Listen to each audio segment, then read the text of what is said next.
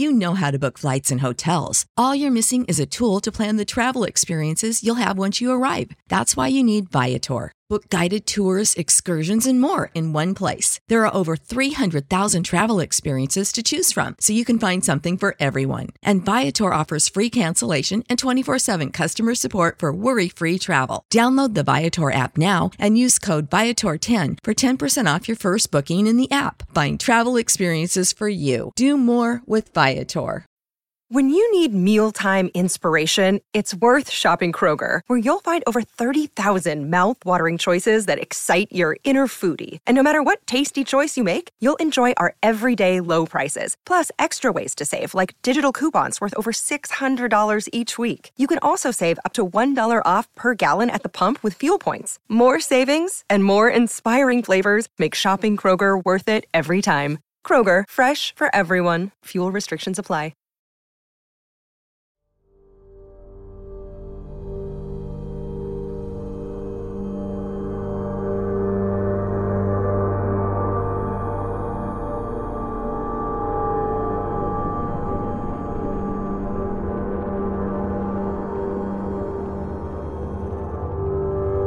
They claim that our eyes will just be created a slightly different from what they are. We talk, we see things are not normal.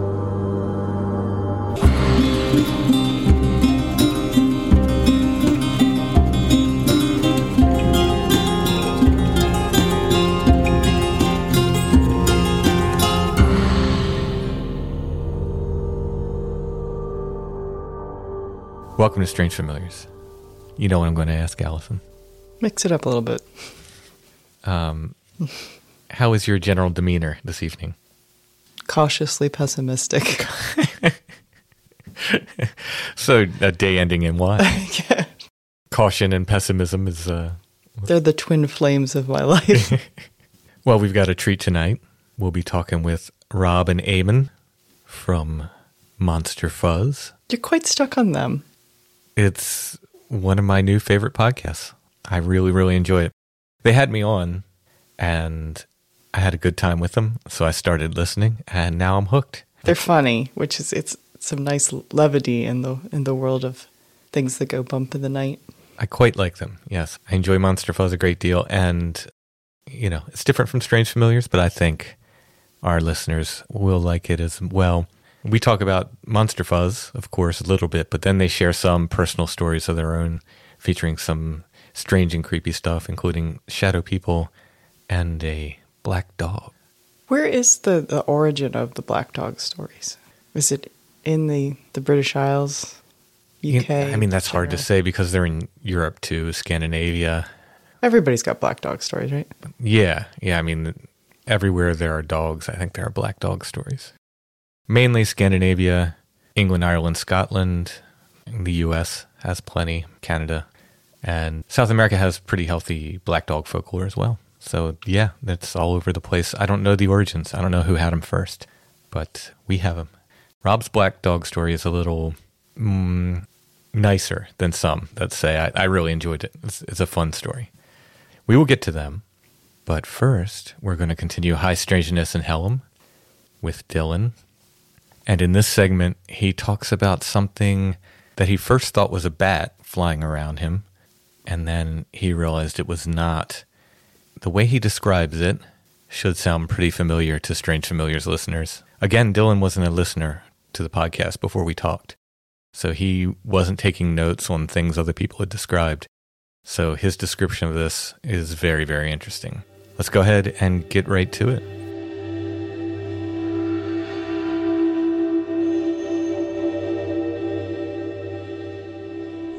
One night I stepped on the deck. My same ritual, come out on the deck after 8:30, sit down on the in my chair. But this night, before I could even sit down in my chair, I'm just sliding the glass door closed.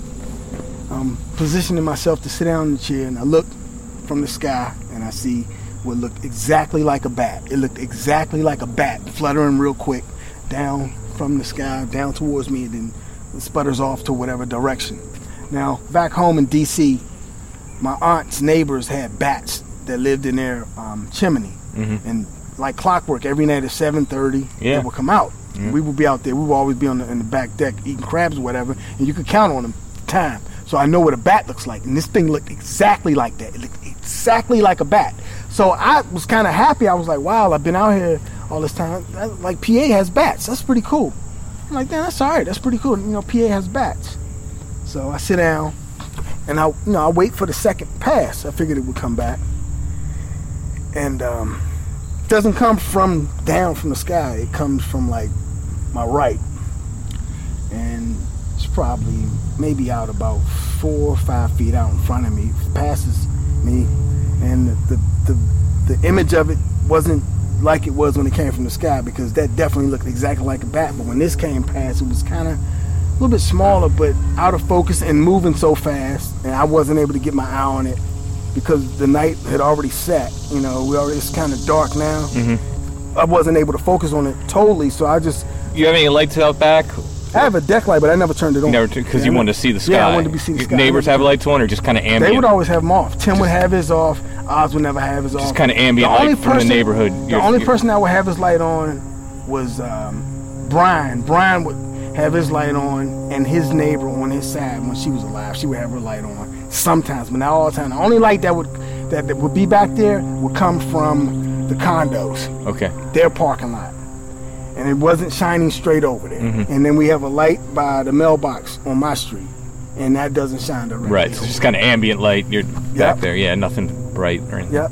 Second pass is probably out about 4 or 5, 6 feet in front of me. It passes, and I couldn't get a good look at it, but it went by, and I just assumed it was a bat. And it was out of focus. From right to left goes, and so I'm like, okay. Another 40 seconds, then it comes from left to right, gets a little closer, it's a little bit bigger, and by this time I'm like, I don't think that's a bat. Goes to the right, from left to right. Then it comes again, another 45. It's like time periods in between these passes. So 45 seconds, say, maybe 50 seconds, it passes again, comes from the right again. And this time, if I'd had my hand out, it went through my arm. It was that close. And when it went through, I was like, someone almost hit me. I was like, that was a football. I thought it was a football. So I was like, somebody's down in the tree line messing with me. I thought it was some kids or whatever messing with me. And somebody threw a football past my face, trying to get my attention or just bothering me. So I went to the deck and put my hand on the rail, and I'm just about to hop over down to the ground where you saw where we were standing at. I was about to hop down there and run over to the tree line, but as soon as I put my hand on the deck, I'm thinking, the deck's here. The deck's to my left. And that football should have been bouncing off somebody's deck. It should have hit the ground or something, and it was nothing. I didn't hear anything. So I was like, that ain't no football. So I backed up and sat down again. I'm looking around waiting for this next pass, and sure enough, man, right above me, it was a darkness. The best way to describe it for somebody listening would be, imagine 2 black sheets intersecting in the center. 2 black bed sheets intersecting in the middle and just wavering 12 feet above my head, the size 15 by 15 feet wide, and just wavering in the air above me. And it would waver in the air like movement, like it's fluid movement from the air, and then it would contract down into nothingness. And then the nothingness would last a second, and then it would span back out 15 by 15 feet wide, and move and flutter fluidly in the air, and that lasts 5, 6, 7 seconds, and then it would contract back down into nothingness, and that's 1 second of nothingness, and then it would expand back out. And they kept doing this over and over above my head, and I'm looking at this thing, and I'm thinking, what is this? And I'm putting together that this thing has something to do with that bat thing. Right. And it wanted my attention. Now it has my attention. Now it's showing itself to me. So I'm like, okay, what is this? I'm sitting there in my chair, and I'm looking up at this thing. So this is right above your head, or this is kind of at an angle? This is, if I had a tape measure, 12 feet from my head sitting down, up 12 feet. If I'm standing up, it's only about 7 or 8 feet. But directly above you? Directly above me, directly in front of the bedroom window. directly in front of the bedroom window. So I'm sitting there in the chair looking up at it, and I'm like putting thoughts, like trying to get some type of impression. You know, what are you? What is this? What do you want? And this is, we're talking, you know, minutes are going by. We had 2 minutes, and I'm like, I'm sitting there observing this thing. 3 minute mark, I pulled my phone out, my neighbor Oz. This was about 11:40. I want to say 11:40. It was almost 12 o'clock. I pulled my phone out because I was going to call my neighbor, ask him to look out the window and tell me if he sees anything above my head. And I pulled the phone out, pulled his contact up, about to hit send, and I just thought, if he looks out his window, if I wake this guy up, Right. and he looks out his window, because I asked him to look out and tell me if he see anything, and he tell me he don't see nothing, I don't want to be looked at as a nut. Right. So I put the phone back in my pocket, and I'm steadily looking at this thing, and we're going into 5 minutes, 5 minutes, 30 seconds, 6. Somewhere at the 5 minute mark, I was starting to get concerned for me, because I still haven't gotten any impression from this thing, but it's here. And is it kind of moving It's that like, whole time? It's like when it expands, as it's sitting there, it's like kind of like just fluttering in the wind. Like it's movement to it. I give you a description of 2 sheets intersecting, but it's not necessarily sheets. It's like fluid blackness, a fluid blackness. I'm giving you the sheets so you can put the impression in your head. If it was sheets above you, it would be moving from the wind. Right. But it's not sheets. It's like just like a black mass that size, and it's like it's going in different directions, like 15 feet up and 15 feet across. Okay, 15 feet up from its center, 15 feet across. And it's above me, man, and it kept doing that contraction and expanding. It kept doing that over and over. And at the 7 minute mark, I said, you know, maybe I shouldn't deal with this thing. I don't know what it is. And I got up, kept my eye on it. I got up with my eye on it. I stood up. I stood up with my eye on this thing. Reached around my back, opened the door, kept my eye on this thing. I'm not taking my eye off this thing, and I step in my kitchen and close the door and go in the living room. And I'm waiting. I'm like, you know, giving it a chance to leave. I'm not a person I don't think I'm a badass or anything. Things don't really scare me that bad. But this thing I was concerned about because I didn't know what it was, and I'm not getting no impressions from it, and I don't know what it wants. And it obviously wants something because it's here. So I waited about a minute 30, and I went back out and looked. When I looked back up, it was gone. And I was like, good. I was relieved it was gone. But I never knew what it was. A story like that, I would wait to hear somebody else talk about it. And then I would say, you know what I saw? This is what I saw. But that story, I don't even care now because I have to believe somebody's seen something like that. Well, let me tell you something, and again, you tell me if this sounds anything like Okay. what you think. I've had a few stories now of people describing what they described as inky shadows, they said. Before you continue, my son wanted me to take him. This is his 17th birthday, October 23rd, his 17th birthday. This is 2018, October the 23rd, to go see Ghost Dimensions. Okay. Paranormal Activity. If you watch that movie, it's a thing in it that's how that resembled. And what you just said, it's how it looked. So it's like I said, I used the sheets, but it's not really sheet. It's like fluid, like a mass, like watery darkness. Watery darkness. And in that movie, when we was watching them in the theater, I said out loud, Dasan, that's it. That's exactly how it looked. And this thing is in that movie and it's bothering the family. And watch that movie. If you see it, that's how it looked. That's how it looked. Take away the edges of a sheet.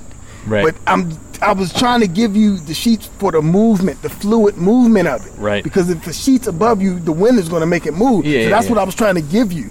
But it wasn't necessarily sheet. That's it. Yes. That's closer Right. to what I seen. Yeah, so people have described stuff like that. You know, just they said it looked like I wish I inky could talk to shadows some of and these stuff. people. I'll see if I can dig up which witnesses it was. If I can find them, Good. I can put you in contact with them. This will be the first, because like that little story, like I said, I usually just sit, I keep my mouth shut till I see a movie or something with something in it where I say, I seen something like that. But that's my first time saying, you know what, I don't even care. I never heard this, no way. This is what I saw. Now, good. Well, like I said, when we were talking before, the stuff you're telling me, not that, look, this is what I do for a living, right? So I'm ready to hear anybody's story. But when I start hearing somebody and you're checking boxes, right? These stories you're telling me, it's like, okay, check, okay, that, check, I've heard that before. So I'm not saying I'm not surprised by it, but it jives with what I've heard before. It checks boxes, you know what I mean? This is stuff similar to what I've heard. Are these before. people here? No, these are from all over the place. Okay. So, All right. and people have talked about it in their bedroom, like withdrawing into the corner. Like they wake up and see it, and they would withdraw into the corner. But they described it like that. They said like inky shadows. And I had one person on, and then I think 2 or 3 other people said, "No, I saw that too," and they came on. Man, so I really would like to hear somebody. I don't even have to talk to nobody. I would like to hear somebody talk about that. yeah, I'll send you the episodes. All right. Because the thing about that is, I usually get an impression of something, anything. I'll give you an example. Like one night when I stepped out here, I saw a orange ball of light, and the impression. I mean, Is this the one you were talking about that was kind of over the neighborhood? Not that one. This okay. is another one. And as soon as I do my routine, I step out there to sit down, and I stepped out to sit down, and as soon as I sit down, I see this thing, and for whatever reason, I said I don't want to be dealing with this. I don't want to communicate with it. I don't want it to see me here, and I just got it. That was the first time that's ever happened. Like that, my impression was I don't think I want to be connected to whatever this is. It didn't look friendly. It didn't look positive. It didn't look like it had any good intent for anything. And that was over the neighborhood too. But that was just the impression I got. With this thing, there was no impression, and that's what really concerned me. Like I have no impression, whether good or bad. Right. You're not giving me anything. You're just here above me. That's a problem because like now you want something, but I don't know what it is. Right.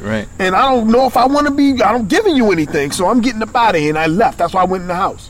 Nothing from it. But that thing, the orange thing that I saw, that's the one I was telling you about earlier. But that one, I stepped out, saw it. I ain't messing with this, and went in the house. I was only out there for 10 seconds. I was like, I don't think it's anything good with this thing. I'm just going in the house. That was the impression I got.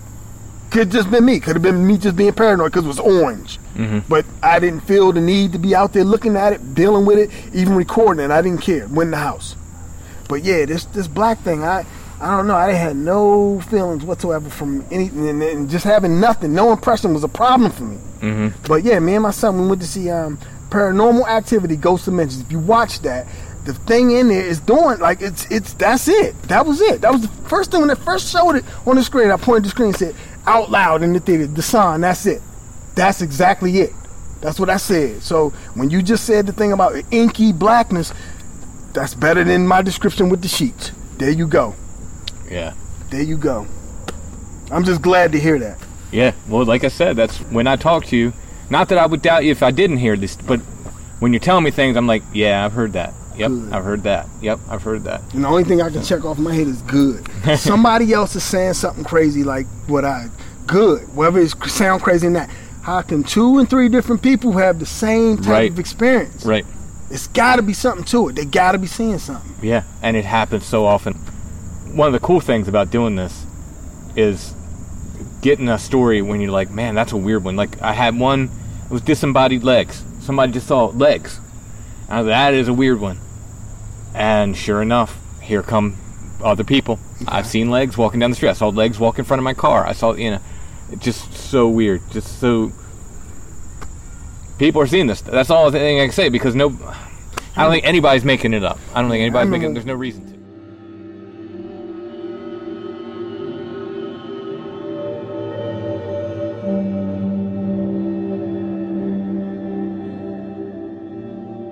All right, next we're going to be talking with Rob and Aben from Monster Fuzz. You can find them at monsterfuzzpodcast.com or whatever podcatcher you use. Just type in Monster Fuzz and they should come up.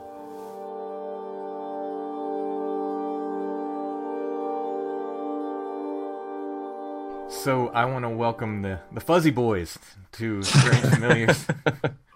Well, is that us, the Fuzzy Boys, then, yeah? We've been called worse, man. We've been called much worse. Rob and Aben from Monster Fuzz. Welcome, guys.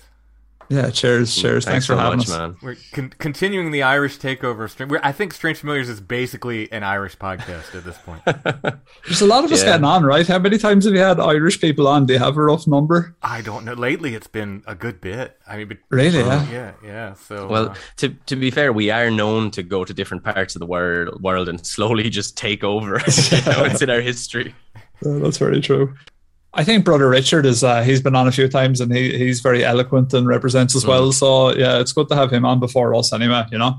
Yeah. This is going to be a step down for your opinion of Irishmen, I'm afraid. When did you decide to do Monster Fuzz? Why did you decide to do it? Let's talk about Monster Fuzz first, then we're going to get into some of your stories. I have to say, you've converted me. I'm a fan. Nice. I listen all the time now. That's good to hear, man. That's good because our podcast, while we talk about the same subject matter, are handled very differently because like ours is very silly and sort of like, you know, lowbrow a lot of the time. Like, so well, it's got, most of the time. Yeah, we started it was lockdown actually, and we were really bored. And I sort of popped over to Eamon's house one day and I just said to him, you know, why don't we just start a podcast? Like I've done YouTube in the past. Eamon has done podcasts himself in the past. And we sort of said, let's give it a go. And both of us like cryptozoology and the paranormal. It was always something that as friends we talked about. You know, when you have like a really good friend that is love one topic together and you just get really into it. That was kind of it for us. And so, yeah, that was it. That was kind of how it started, really. And we didn't really plan it much, Eamon, did we?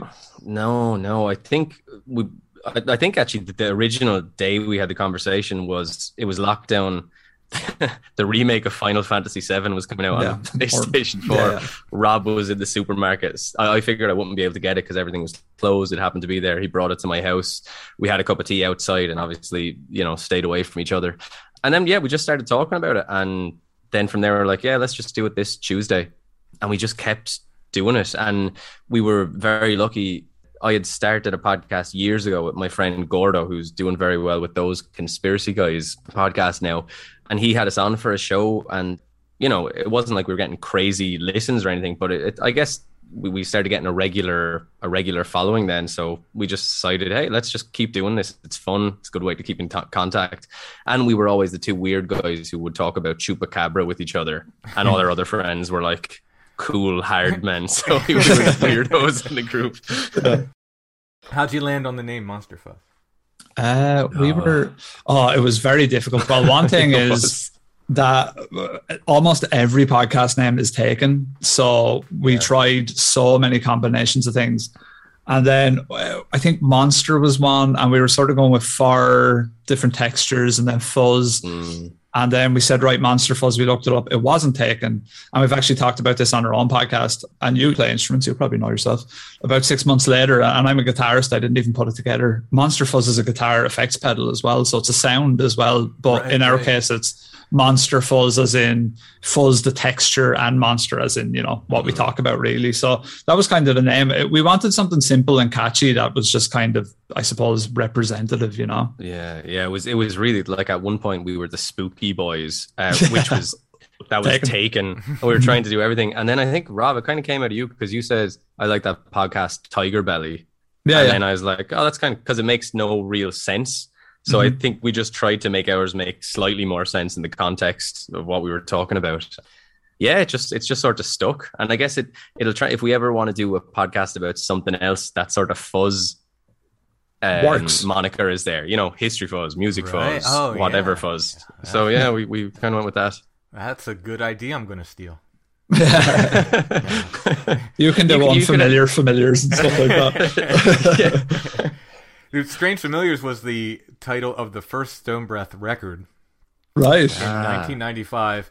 And there were a couple bands that came out after that. And I'm not saying I'm sure they just came up with it on their own. It's not something that they couldn't have come up with on their own. But when I went to do a podcast, I was like, I want that name. I'm going to use that name.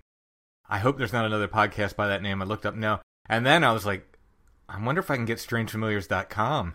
And it hadn't been taken. I was like, wow, considering there at least 3 bands that they're either like Strange in the Familiars or Strange Familiars or some combination of these names. I thought there's no way, but it was still available. So it was. It's tough. Monsterfuzz was actually taken, monsterfuzz.com, and I think that's just an artist. So shouts out to her. She's probably getting like Bigfoot sightings sent into her alien abductions, and she's just like, I paint pictures. I don't know anything about this. Well, where can people find Monsterfuzz? monsterfuzzpodcast.com, not monsterfuzz.com. And on all podcast players, just search Monsterfuzz podcast. Well, Monsterfuzz, and you'll find us. So what's with poems? What's it, or poems? Poems? You said it wrong, Tim. Yeah, it says poems. I don't know. I heard, I'm a big Kendrick Lamar fan, and he says poems kind of funny, but in a different way. He says like palms. And so I was like, oh, that kind of sounds funny. So I just started saying poems, and I think our listeners thought that that's how I say it, like it's an Irish thing. I did too at first. yeah. It's like, oh, this is how to say it, and it's like, no. And Eamon is really good at improv. That's like Eamon's strength, is just he's really good at singing on the spot, rapping on the spot, all that type of stuff. And I'm not good at improv. I'm a bit better if I craft things a little bit. So what I started to do is I started to write poems where Eamon would get into silly positions with the cryptids that we were talking about, like something silly had happened involving him. And then, of course, I pre-wrote mine, but Eamon then was able to just sing improv songs off the cuff about me being stupid rather than him. And it worked really well, I thought, God damn, yeah. Well, I mean, it was because the first one we ever recorded was Makele and Bembe, right? Yeah. And you were just like, I have a poem today. And I was like, what is happening here? and again, we're recording, like 2-3 kilometers away from each other. So yeah, my first instinct was just sing at him until he leaves you alone. So that was that. And there was no script. Like there is no real, like we don't sit down before a podcast and say, oh, this part is where we're supposed to be funny or anything. It's just off the cuff. And to be honest, most of the time it shows because it is amateur hour. But like, no, it's all just off the cuff. And we try and make it as absurd as possible and as silly as possible and just have fun with it, Yeah, it is very strange because it can go from like a point where, two of us are just laughing for 2 minutes trying to get our composure back together, but then it can get really serious talking about real things, and then it goes back to being dumb, and then we're kind of being taught. So it's to be honest, it's really like the kind of conversations we would probably have in general, just exaggerated a small bit. Yeah, that's probably it. And in real life, we don't do poems and ad-lib songs to each other. That's I don't know. We probably should. Yeah, to make our friendship stronger. There's a very serious topic we need to cover before we get started with your stories, and this is chips versus fries. So should they be called chips or fries, or what? Where are we attacking this now? I'm just going at this at a logical thing. So you were, I forget which one said like if you ask for chips and you're handed a bag of Doritos, like. It's going to be bad stuff going down because for the American listeners, chips over there are what we would call French fries. Yes. Yeah. But I just want to like logically break this down though. So this gets deep, and this is real strange familiars territory here that I'm sure people will be happy we're covering. What do you call those things you play poker with? They're chips. They're chips. I don't like where this is going. What do you call like a thing of paint that comes off the wall, like old paint? Well, you could say a fleck. We're very wordy here at Monsterfuzz now, so we're talking about flecks, I think. Would you not call that a chip of paint? No, I'd never heard that in my life, man. So the act of making potato chips, you kind of chip them, off the potato. Yes. French fries are still called French fries here. Yeah, it depends where you get. Like, if you get a traditional, we call them chippers, which I suppose would be like a crisp factory over there or something. But a chipper here is just like fish and chips, sausages, all that sort of stuff. But if you go to McDonald's, it's fries. There's no chips. And the thing about chips is that you can tell that it came from like a potato. It's a more obvious, chunky sort of a, I don't know, food source. Now a crisp is crispy. So if we're getting onto textures, shapes, and sounds here, a crisp is definitely crispy. So if you have a bag of Lay's, if you're in America, we're very good at switching between America and stuff here with our terminologies. if you have a bag of Lay's, it's crispy. It's so we said crisps. And you know, I'm going to fall down solidly with the UK on the football thing. There's no way American football should not be called football. That we should just come up with another name. So I'm with you guys on that. Like no issue there. I just like but more confused fries thing. I see more where you're confused. going. Yeah, but even more confusing. This one. So Gaelic football, you use your hands as well. So much like American football. In over here in Ireland, we play Gaelic football, and they have Aussie rules in Australia, which is a very similar sport. Yeah, there is more foot involvement in Gaelic football, to be fair, than American football. So more like what we would call rugby, maybe. Kinda. We still have rugby, but Gaelic football would be more fast paced. There's not really scrums or anything like that. It's more like soccer that you would know, except you can pick it up. Okay. I wonder, and this has just occurred to me, that the reason that we call crisps is because they come in crispy packets. When you scrunch them, it's like onomatopoeia. They make a crisp sound. That's a revolutionary theory. I don't know. I feel like I don't know. I'm blacking out here, man. I don't know what's going on. Crisp works. I mean, like I'm like that. I could see that. It's chips and potato chips are the one. Chips is throwing me. That's the thing. Yeah. I can, to be fair, I can appreciate that for sure. Yeah, I think depending on which side of the pond you come from, there's logical arguments to be made. I will say that yours do seem slightly more logical than ours at the moment. But ketchup, what do you guys put on your fries or your chips? We call it tomato sauce. Red sauce as well. Or red sauce if you're uncouth, but I would say tomato sauce. Yeah, I'd say red sauce. Yeah. Not vinegar or anything like that. Oh yeah, salt and vinegar as well. Salt and vinegar. Yeah. So there's when you get like in our town, if you go in and you buy a bag of chips in a chipper in town, you'll get in a Wexford accent like salt and vinegar with that on. Yeah. And what that means is, do you want salt and vinegar with these chips? That's like standard issue kind of like that's what if you're putting tomato sauce on, you know, you're getting a bit crazy, like you're getting a bit out there, you know, you're a bit jazzy as an individual, which I like tomato sauce. It tastes nice. I mean, mayonnaise is, you know, that'll turn heads down the town if you put mayonnaise on your chips here. That's if you want to be continental, you know. Well, now that we've been all over the board, we can. It's monster fuzz. Yeah, this is like a monster. We'll take it everywhere. We've tried to swing back and hit some of your experiences. Which did both of you have shadow people experiences? Yep. Yeah. Mm-hmm. So both of us coincidentally have had shadow people experiences, and I had a sort of a strange black dog experience as well. These kind of things happened around the same time as well. So we did an episode on them and we sort of talked about it, and we sort of learned a bit more about what we'd had. But yeah, for me, the shadow person thing, it was pretty much, aside from the black dog thing, and maybe I had a few sort of panic attacks at certain times in my life that in hindsight seemed kind of unusual, but these were the only sort of unexplainable scenarios that I've had in my life that I could kind of go, okay, there's a little bit more to that probably than meets the eye or something. So my shadow person experience was, I lived in an apartment in an area called Cromwell's Fort, which I suppose you could say would be, if anywhere in Wexford town where we're from was to be haunted, it would be Cromwell's Fort, I think. Yeah. Because, Oliver Cromwell, if you're not familiar, he came over to Ireland and there was a sort of a genocide of the Irish people that is on his hands, I suppose you could say. And so he wasn't a popular figure here. I was living there. I was with my ex-girlfriend at the time. And the way the bedroom was laid out was you could sort of see, if the bedroom door was open, you could see into a hallway. And straight ahead was like a bathroom door. And then to the left was like a kitchen door. And so I was lying in the bed. I was awake, like it was just, I had just gotten into bed type of thing. So I wasn't tired or anything. And she had gotten up to brush her teeth and get a glass of water, I think it was. So I was just lying in the bed. I think I might have been on my phone, or maybe I was on my Kindle or something. I had looked out and I could see her sort of doing her stuff in the bathroom or whatever, like she was brushing her teeth or that.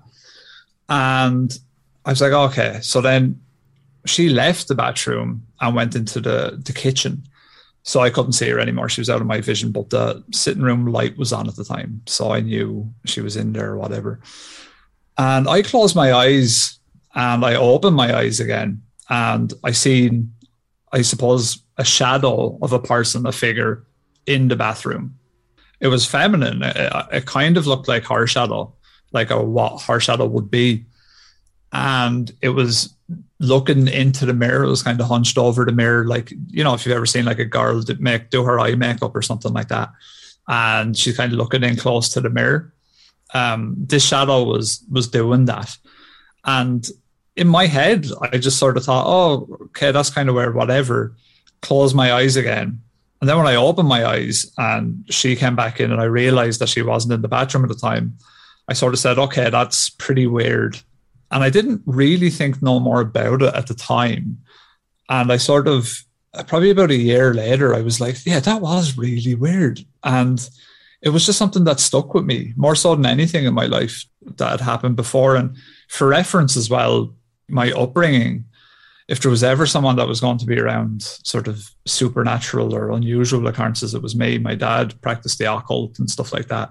And I was surrounded by books of Aleister Crowley and things like that. And he had an altar in one of the rooms of the house. And I had never had anything like that before, ever. Not in that house or not in any house afterward. And it was only when I was in this apartment on my own with my ex-girlfriend that I had this bizarre experience. So for me, it had more weight because I was like, hang on, you know, this is the first time I've experienced anything like that. Did it just look like, trying to not ask leading questions, what did it look like? We'll just go with that. There was no distinguishable features, like you couldn't make out clothing, but you could make out arms, you know, that the shape, the silhouette, I suppose it was just a grey silhouette. It looked 2D, but it was obviously standing in a 3D area. Mm-hmm. But it's kind of hard to describe, but that's kind of how it looked to me. But it was pretty spooky. So more colored like an actual shadow then, like a gray. Yeah, like just like a gray color, kind of. I would say kind of semi-translucent. Mm-hmm. Yeah, that's probably what I would say. So we get two descriptions of shadow people, that one, and then we get the blacker than black one. That's why I was trying to get to what it looked like, you know, because we do get both. Some people say no, it just looked like a shadow, just like, you know, shadow that anybody would cast. It's just it was separate from a person. No one was casting the shadow. But some people get into this like blacker than black description, which is super interesting. This was grey, and you know, there was circumstances that or sort of, in my eyes, it probably, if it was anything, it could have been some type of ghost. And I can't really get into that for the sake of anonymity, because like I wouldn't want to be giving anything away, but there was things that I found out after from her that led me to believe that it could be something else that sort of actually added more weight and depth to the story. But for the sake of anonymity, I can't really share it. Something that was connected to her specifically. Yeah. Something that was connected to her specifically. Wow. Okay. Interesting. Very interesting. For sure. And that was the main one for me. Now, Eamon, you have 2 or 3 shadow people stories, right? Yeah, I might have a blacker than black one. I don't know. I'll leave it to you to decide. But so to give you a quick idea of, this is my family home that we're talking about. We live right by the hospital. So my mother, you know, was a nurse. But the hospital nowadays, it's a redeveloped hospital, but there was an old hospital there as well. And years ago, that hospital used to be something in Ireland we called a workhouse. And basically what it was in Ireland, there were obviously the famine, people were starving. You used to be able to get bed and board if you went to one of these workhouses. So you would just work and get fed very poorly, I would imagine. Mm-hmm. But they actually separated families and children in there, where the men would be in one part of the workhouse, the women would be in another. And then the children, to be honest, I'm not sure, I'm sure the children are not in another place or are doing something else. But that was an old workhouse. Now, there's no graves dedicated to those people around here. So it's possible that all this where I live now would have just been forest way back when. So I suppose take from that what they will is there was bodies near you, and there was bodies found. There was actually the excavated. They were making room for a new part of the hospital recently enough, about 5 years ago, and they actually found human remains. So there was it was actually in a friend of mine's back garden where they found all these human remains. Yeah, and he sort of lives at the other side down from So I would say, as the crow flies, maybe 500 meters from him, give or take. So again, take from that what you will. I'm not going to say ghost or anything, but it's a bit of context. Right. But for me, so I've got, when I was a kid, I think I would have been 8 or 9. And so these are the two I think we spoke before. And I said, when you see something, I've had loads of experience where I wake up and I see something, and I'm not against that being an experience of something supernatural. And I'm also not against that being half asleep and half awake. You know, I can't put as much weight on those ones, but these two particular stories, I sort of know what I saw, if you like. So the first one, I must have been about 8 or 9. And I remember I was in my bedroom and I was playing my Game Boy, those old giant grey brick Game Boys. Oh, yeah. And I was playing a Ninja Turtles game that a friend of mine had lent me from school. Yeah, so the day was going really well until the shadow person showed up. Banner so, day. Yeah. So I'm playing away on that. It's nighttime. I have my light on, which is just directly over the bed. I'm playing the Turtles game, and I'm getting beat up a lot. And at a certain point, I kind of turn the Game Boy off. Again, I'm 8 or I'm 9, and I just kind of lie back. And what I used to do a lot as a kid I just sort of, I don't know, like play with my eyes when looking at light. So, you know, if you squint your eyes, your eyelashes kind of create a stream of light from a bulb and stuff like that. Yeah. So, I remember doing the same thing. Yeah. So I used to do that a lot as a kid. So I'm looking at the light bulb and I'm just kind of noticing that if I close my eyes really hard and then I open them, I see that after image of the light as a black dot, you know? Mm-hmm. So you kind of close your eyes really hard, open it, and you see this after image. So I'm playing around with that, and you know, there's nothing, I don't feel spooky. I don't feel any way. I don't feel anything. I'm whatever. And I look to my right, and right beside my bed is a full figure made of these black dots. And I suppose you could say they're kind of blacker than black, because when you do squint your eyes like that and then open them, that after image of the light is always really, really dark. Yeah. So there's a figure standing there. I remember jumping through it and running into my parents, who would have been in the sitting room. So it's just like, you know, just down the hall. And I still don't understand this next bit, or why I don't really understand. I opened the door and I didn't tell them what happened. I don't know what it was. I didn't go, there's a thing in my, nothing like that. I just kind of ran in, opened the door, and then just kind of sat down until it was like time to go asleep, you know. And I can't even remember if I was scared later that night or anything. Like that memory is just gone. I remember that. And like I said, it was made completely of these after images of the light.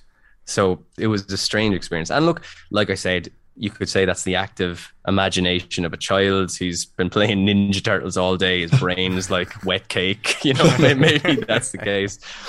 But the second story I have, this one... Whoa, hold it. Oh, sorry. You jumped through it. I jumped through it, yeah. Yeah. Did you feel anything, or? No, nothing. I think, and again, like, it's so many years ago. I'm talking like, 20 something years ago. So I don't have that memory fresh in my head. And actually, interestingly enough, I had completely forgotten this until we started doing the Shadow People story. And then all of a sudden I was like, oh, Jesus, I remember when that actually happened. So I didn't feel anything. I didn't feel any foreboding sort of sense of anything beforehand. When I jumped through it, I didn't feel any electricity. I didn't feel anything. I was just, like I was full of adrenaline, because that scared me. But I don't fully remember how long it took me to see the thing, to jump through the thing, to run down the hall. Like, I guess it's happened so long ago that I don't really have a lot of that. But I just remember this thing made up of those after images of a light when you've kind of blinked really hard, I'm just trying to like put myself into 8-year-old Eamon's head. Yeah, it's not a good place to be. I think 8-year-old Tim would have gone around it. Yeah.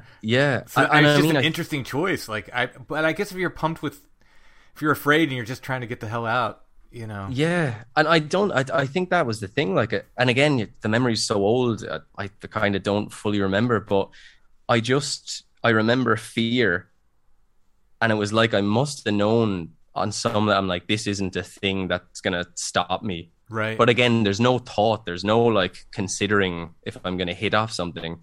And I think one of the things I remember is I remember being much, much younger and playing on the stairs one day. And I remember looking at the top of the stairs, and I was like, and it was just my imagination going, I wonder what it'd be like if there was just a big green face there. And I sort of tried to imagine it into being. So, when you're obviously you're not seeing something, but you're imagining what a thing might look like in a certain place. So the reason I'm bringing that up is that I knew the difference between what was my imagination, what I was projecting, and a thing that was there. Mm-hmm.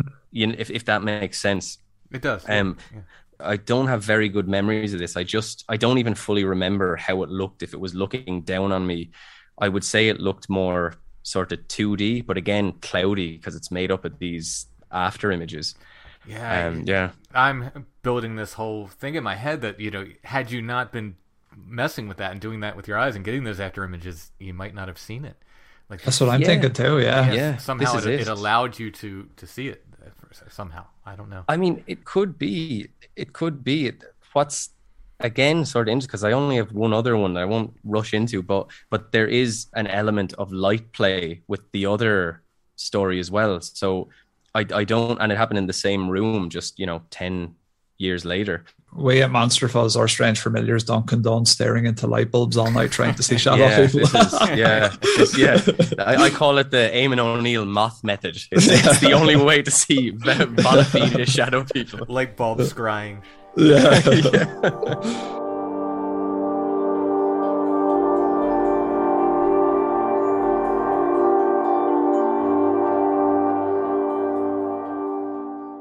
Support for this podcast and the following message come from Corient. Corient provides wealth management services centered around you. They focus on exceeding your expectations and simplifying your life. Corient has been helping high achievers just like you enjoy their lives more fully, preserve their wealth, and provide for the people, causes, and communities they care about. As one of the largest integrated fee-only registered investment advisors in the U.S., Corient has deeply experienced teams in 23 strategic locations. Corient has extensive knowledge spanning the full spectrum of planning, investing, lending, and money management disciplines. Leverage Corient's exclusive network of experts to craft custom solutions designed to help you reach your financial goals, no matter how complex they may be. Real wealth requires real solutions. For more information, connect with a wealth advisor today at Corient.com. That's Corient.com. Corient.com. Save big money at Menards. Let the fresh air in and keep the bugs out with replacement screen for your doors and windows from AdForce. It's easy to install, durable against the elements, and comes in a variety of types to suit your needs. Repair your screens today with a roll of replacement screen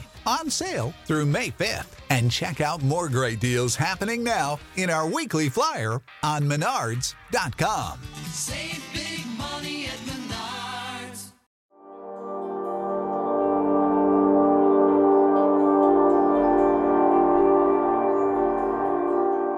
But if I can segue it into the other story, if you'd like. Oh, please. Yeah.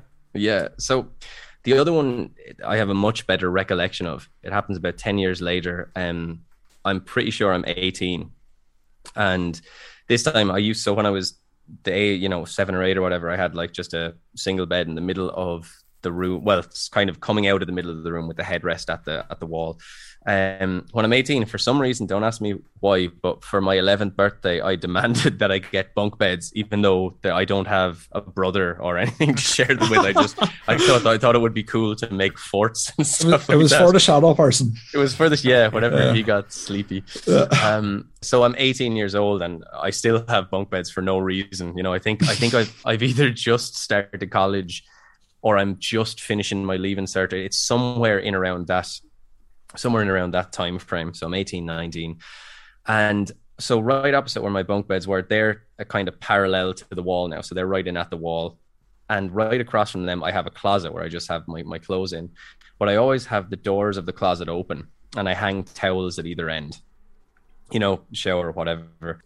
And inside the closet, I have one of those old school, like 3 CD sort of LCD light hi-fis.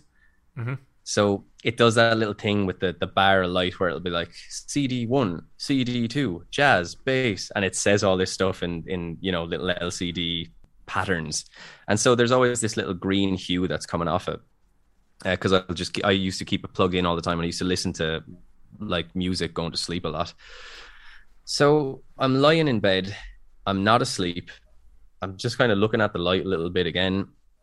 And this time what happens is, so my curtains are drawn, and most times you draw the curtains, you have that tiny little V at the top where they meet, where a small little piece of moonlight might get through. Mm-hmm. And so one of these towels that I have hung on the end of one of the open doors, I see it kind of twitch or something. I see something happens with that towel. I assume, I'm like, oh, maybe the moonlight must have hit that in a certain way. And I kind of cock my head a little bit to see what way it's hit the towel, what has happened, if you like. And again, there's no sense of foreboding, there's no fear. But basically, that part of the towel, so it's really dark past that towel. I can't make out the towel. And something that's about 6 feet tall, and again, this isn't the same as the last thing I saw with the light kind of blotchy, dark black. This is a shadow that just walks out from the left and walks kind of, it looks as if the head's cocked to look at me, but it's hard to know. And again, this happens so fast, you're talking in a couple of seconds. It walks out and it gets to the center of the CD player, which is probably only 2 steps, 3 at a push from where it's come from. And it just sort of disappears from the ground up when it gets to kind of say where that LCD light is at its brightest point. And I still remember, like, I didn't have any fear, not like when I was a kid and the adrenaline kicked in. This was just me sort of lying in bed, and I was like, what has just happened? Like, what is going on? And I just sort of jumped out of bed. I had like a lamp that was at the other side of the room. I just turned it on. I was scared, man, but I just didn't know what had happened, you know? Did you say it disappeared from the ground up, so it just almost like faded out? Or yeah, exactly, faded out. There's actually, me and Rob have talked about this before, there's a really old website called JK Cinema, and they used to do this like video thing on urban legends and ghosts and stuff like that. And this is like way back 2002, 2003. There's one, and it's called Ghost in the Car Park, and I didn't see it until sometime later, but it shows this shadowy figure sort of disappear by a car. And when I saw that video, I remember going, that's the thing I saw. That's the thing. That's exactly the thing. And then I started getting in my own head, and I was kind of like, as time went on, because, you know, you forget about these things. But I started going, wait, did I see that video first? And then I thought that I had seen, do you know what I mean? You're trying to kind of know. Yeah. No, yeah. I've done the same thing with, when I talked to you guys, I talked about the alien abduction stuff, right? You did, yeah. Yeah, and the thing where, like, I know they're in alien abduction literature somewhere, someone says, you don't have the right to do this, and they reply in Mindspeak, we do have the right, or something like that. But I had a very similar thing, and I don't remember how I protested. I don't remember if I said you don't have the right, like, in my head, you know what I mean? I know I was very upset. You know, I know I had the thing, but it's also been colored by reading that other experience. Yeah. And because, like, this happens on a certain day, I mean, one of the more, I wouldn't say scary parts about it, but, you know, I'm pretty young, like I'm 17, 18, 19, something like that. But I was with a girl, and she was my first girlfriend. You know, it's that like first love, and you're like, we're going to be together forever. And wow, I can't believe everything is Dawson's Creek. But always works out. Yeah, always works out. But she was quite Christian, and she, like, when I told her about it, and this did not help at all, talking about trauma, she told me that this was like a demon trying to get me, and I had to recite this prayer. And I remember like, I must have been a few days later on my phone to her repeating these lines to try to just get this shadow person that was trying to possess me away. And that really freaked me out. Like, the shadow person was one thing, but that idea, because I didn't have an idea. I was like, oh, it must be a ghost, or maybe I fell asleep and didn't realize it. But that really freaked me out to a point where I remember walking home one day, and I was coming up the street, and it's just, funnily enough, it's just by that workhouse I was talking about, that old hospital. and I'm coming up the street to there. There's some street lights, but it's pretty dimly lit. And I just start getting this terrible fear. And I think it's after saying this prayer and everything that like, I'm just going to disappear into the street. I'm just going to like go down into the concrete or go down into the tarmac, and I'm just going to disappear and it's going to get me. And I'm sure this was just a conjuring of my own imagination because it would have happened recently. But the fear, it wasn't the shadow person. That was a scary experience. It was the idea that she put in my head. And I'm not saying rightly or wrongly, and I'm certainly not casting judgment. We were like, she was a year or two younger than me, so she's a kid too, you know? Mm-hmm. But it was that idea that there was something trying to get me that really, really just, it terrified me, you know, that I wouldn't be in control, or I might do something to hurt someone if this thing got me. And it really, really freaked me out, man, for a long time.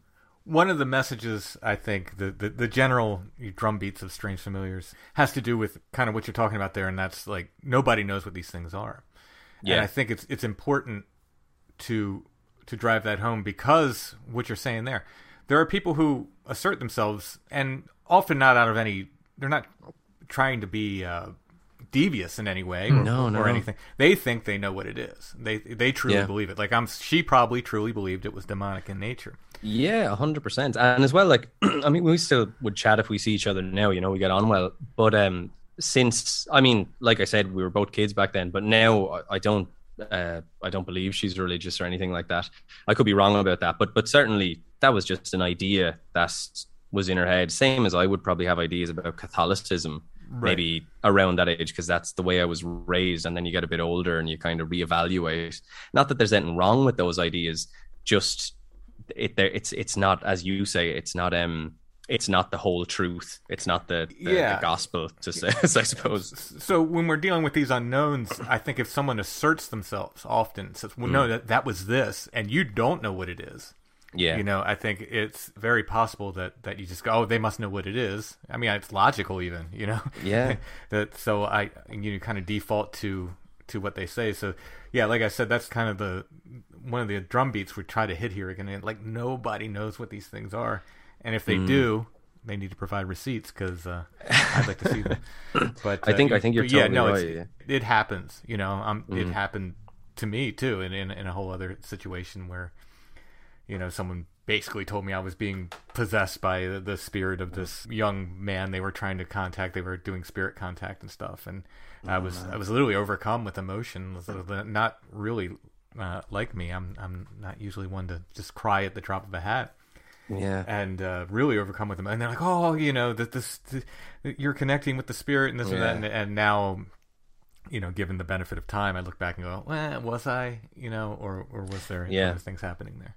That's it. Yeah, no, I think you're totally, and I know I probably something similar. We did a ghost haunt walkthrough. It was the same thing. I was guessing these things correctly. Like, how did he die? And I was like, did he do this? And they're like, oh my God, how do you know all this? And I was like, I don't know.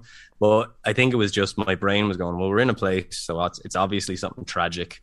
Do you know what I mean? And you're kind of doing the maths in your head almost, but people are telling you you're channeling. And like your experience, I felt totally drained afterwards. But I think it was because everything you know, or you think you know about life, people are telling you, oh no, look, you're doing this thing. And then emotionally, that's quite draining, you know, that total gray area. And I mean, I'm open to there being something, you know, paranormal having happened as well, but it's just not exactly like defined as cleanly as they were saying, you know. The shadow, for me, I didn't actually feel any sort of sense of anything. As a matter of fact, in hindsight, when I learned more information, I suppose I kind of actually felt a little bit comforted, but it never actually put any fear in me. I think when I seen it at the time, I was like, this was weird, is what I really thought.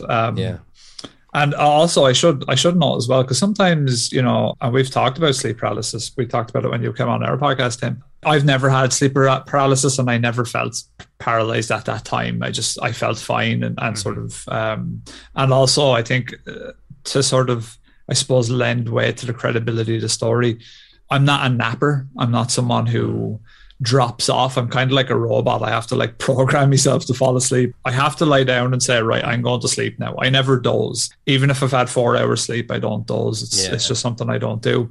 So when I closed my eyes, it was more just resting them. You know, I was just like, oh, just waiting for the ex-girlfriend to come back. So if that's what kind of even made it, I suppose, more unusual for me, was that, you know, it was never a thing where I could say to myself, because I'm looking for answers to sort of smash the whole idea of it in my head.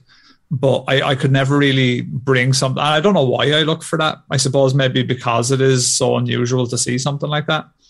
But there was nothing that I could come up with to actually explain it away and say, oh, that's what that was. As a matter of fact, the more I looked into it, the more sort of supernatural explanations could actually answer it, you know? Mm-hmm. Yeah, totally. It's funny. You see, like those two shadow people experiences are probably they're the two that I put most weight behind for me. But I mean, I won't get into it today because we'd be here forever, but there's a whole load of stuff about living in a haunted house with Rob's cousin and a lot of stuff that happened there, and then a lot of stuff that happened back in that room. But it's more that what do they call it, the hypnagogic state, when you're half asleep and half awake. Oh no, so, but I gotta get into that now, but we will come back. I love that stuff. Mm-hmm. There's theories about that being like that you're actually communicating on a different plane when you're sort of in that state, you know? Yeah, and we even talked about, I think we might have talked about it before we were on air, but we were talking about those filters in the brain, like being half asleep, does that filter the brain a bit? So there's other elements of kind of, let's call it universal consciousness for the crack, that can kind of manifest itself or show itself to you. Just because in the same way that when you're drunk, maybe it's hard to feel fear, you've just filtered a part of your brain. So maybe when you're in that half asleep, half awake moment, can you filter things out so that you're connected slightly to another plane? Yeah. Well, and it's really hard to talk about this stuff because the danger is people who have genuinely experienced things in a waking state, you don't want them to say, oh, it's all a dream, right? No, that's not what I'm saying. But I do think dreams play some part in all of this, and I'm working on some shows and possibly even a book that tackles that, because it seems to be so tied into the experience. And I mean, this gets into whole Jungian, like, you know, imaginary versus imaginary. I was literally just about to say, have you read much Carl Jung? Yeah, we're actually recording an episode on dreams right after this. Oh, really? So it's quite strange that we're talking about it. But yeah, all the notes that we done were all about that kind of thing, the dream state. But the way that we look at that, you know, you were sort of saying about, well, you don't want to take away from their experience, you know, because by saying it. But there's a lot we don't know about the dream state. So, I mean, even offering an explanation of, well, maybe it was dreams doesn't necessarily dismiss it being something supernatural or out there, or because there's a lot that isn't explained about dreaming still to this day. I mean, even if you look for, like, there isn't hard scientific fact about dreams. It just doesn't exist. There's different theories as to what they might be, and some are very, very, very good and interesting, but there isn't concrete stuff to say, right, this is it, we've got it wrapped up, let's move on to the next thing, you know? Well, for sure, my experience that we had in that place called Pandemonium, I was awake. I was woken up by wooden knocks. What followed, I was entirely awake for. Right. But I've since come to view that experience, like, both Chad and I were camping, and we both woke up from similar dreams. We were both dreaming in place. In other words, I was having a dream that I was in the campsite there. Yeah. And so was he. We were both dreaming about creatures, different creatures, but similar. Mm-hmm. And we wake up to these wood knocks and have this pretty intense experience. I'm now convinced that if we didn't sleep there, that wouldn't have happened. Now, I don't know the mechanics involved in all that, but those dreams feel so integral to that experience that I'm fully convinced. And part of it's because we've been back a few times and we haven't slept there, and the feeling is very different. So I have to repeat the experiment. I'm going back in October and sleeping there, and we'll see what happens. Yeah, I think you're totally right. And even as we again, maybe it was pre-recording, but we talked about things that can be both, let's say, supernatural and also, like, I do think there's an element of dreams that is your brain sort of defragmenting itself and sort of, right, I don't need this, I do need this, I do need that. But then I was doing a lot of work sort of recently, just suppose it's like self psychotherapy. You're kind of sitting down, working through memories and kind of doing some of that like Jungian introspective work, you know? Yeah. But my dreams they were loaded with like metaphor, and they were very vivid, which is I usually don't really remember my dreams well, but I remembered my dreams very, very well after this. And there was a lot of stuff about light and darkness in those dreams. Like, for example, one was an orca that I was trying to get towards, but I couldn't seem to get towards it. Another one was me trying to hide from a being that was fully made of light. And the more I was thinking about it, I was like, all right, well, you're trying to get deep with something here. You're trying to understand what makes you a bit better here. And the more I thought about the orca, I was like, well, that's light and darkness. You're trying to understand your own light and darkness, your shadow, if you like. And then the other one, the being of light illuminating someone who's hiding, is it trying, like that shadow work. Yeah. So, but it's really, and again, look, it could be 1,000 other things, and I'm sure different psychoanalyst or whatever would just be like, oh no, this, he's got that Freudian thing where he wants to sleep with his mother. It's, like, who knows? But it's just, for me, I noticed when I started to do that work, my dreams started to get much more vivid and loaded with symbolism. Big dreams, little dreams. I think there's something to that. I think sometimes, you go to sleep at night and you're just got to unload whatever, for the day. Yeah. And then sometimes you get, for whatever reason, you get these big dreams that are at least personally meaningful, if nothing else. Yeah, absolutely.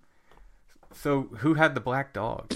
That was me. So this all occurred, like I said, within the space of about 3 to 4 months. And at the time, I never thought much about it, but because nothing has really happened since or before, I was kind of like, okay, there was something to this. So this was a fairly bizarre, and I wasn't even really aware of the whole black dog folkloric thing at the time. Even I knew it was a cool Led Zeppelin song, but I had never really gotten too far into it.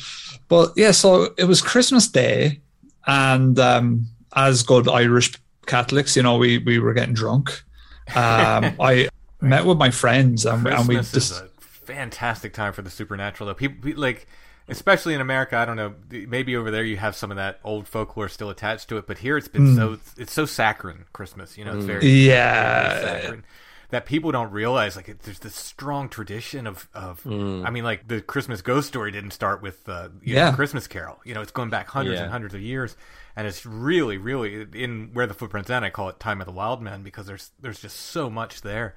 There's so much, so Christmas is that's a good time. That's a good time for this stuff. Yeah, and we, like, even in Ireland still, it's not uncommon for, say, people that maybe don't frequent Mass to go to Christmas Mass and stuff like that. So there is still a vibe of tradition in Ireland. It is, like you said, I think we are very influenced by America, whether we like to admit it or not. At times, Irish people are very proud of their culture, but I do think by proxy, we have these huge influences on either side of the water to us. We have Great Britain, we have America, and I think we take little bits of both of their cultures. It probably wouldn't be a popular thing to say, but that's how I feel on it. But I think that every Christmas it sort of does get a bit diluted and further away from what it should be in some people's eyes. But yeah, so Christmas Day, I had wrapped up with the family. We had our meal and all that stuff. I was up in my parents' house for it. And me and my friends decided, let's go down to my apartment. This was the apartment I seen the shadow person in and all that. Said, let's go down and have some drinks and just have a bit of a get together for the night.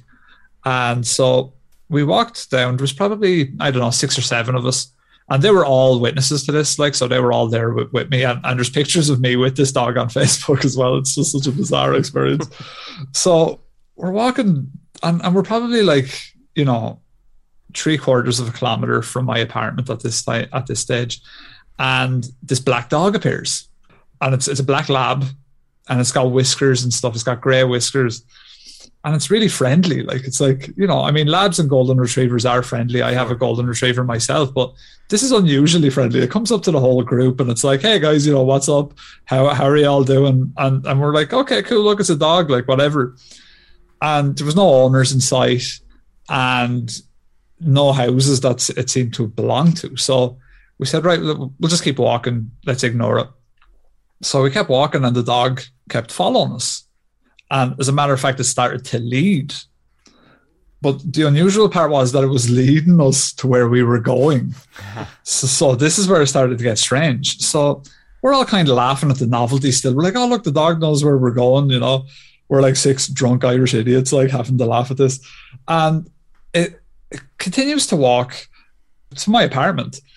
And my apartment even has a kind of an unusual entrance in that it kind of wraps up around. It's a little walkway that you have to walk around to get up to the front door.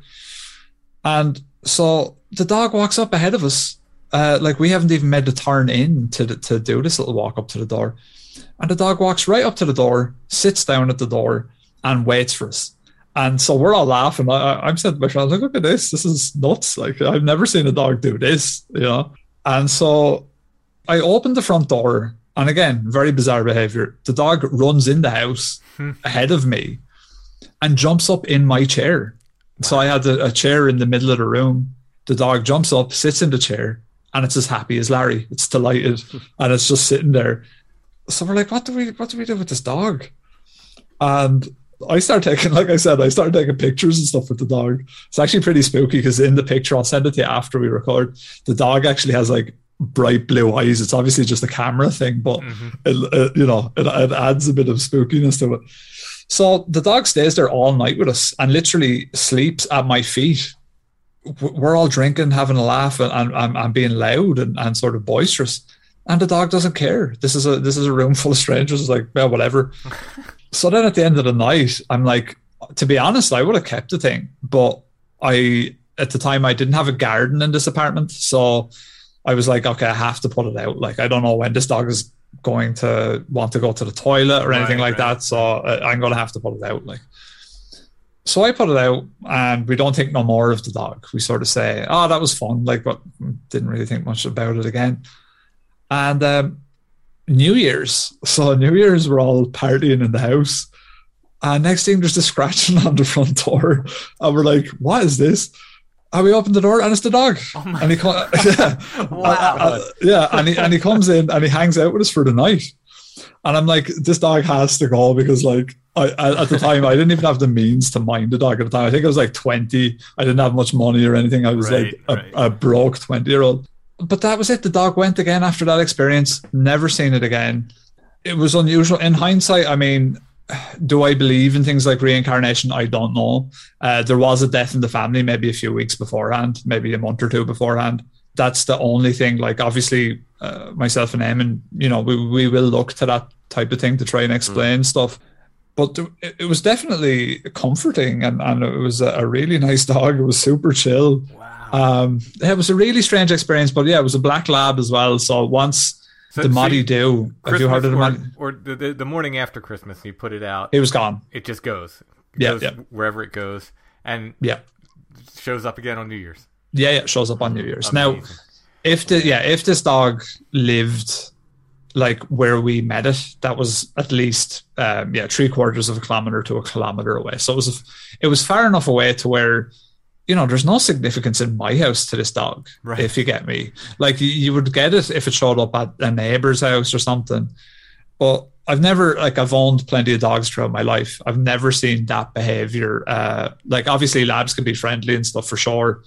But to lead the way, to get up to my front door, to then barge in when I open the front door and sit up on my seat and be like, yeah, this is my house. And, do they have leash laws there? Like, to keep the dog on the leash? Yeah, we do. And as well, I mean, the circumstances. This was so. When I on the farm, it was not uncommon. Like, just dogs would wander around, and sometimes you'd just see a dog, and you knew what dogs were kind of like the neighborhood dogs. You know, they'd come through. But in a town, and I'm presuming this is in a town or. Town. Yeah, built up enough town, 20,000 population, something like that. Yeah, busy enough, little small town. It's much rare to have just like the roaming dog. That's, you know, like, oh, that's Bill's dog or whatever. It never, like, I very rarely see a dog off leash.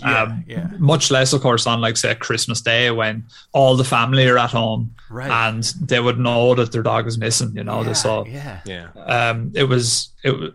did have a collar, I believe, but I had never seen this dog before or after that. Like, I'd never seen it. I used to walk this route every day. So, sometimes 2-3 times a day.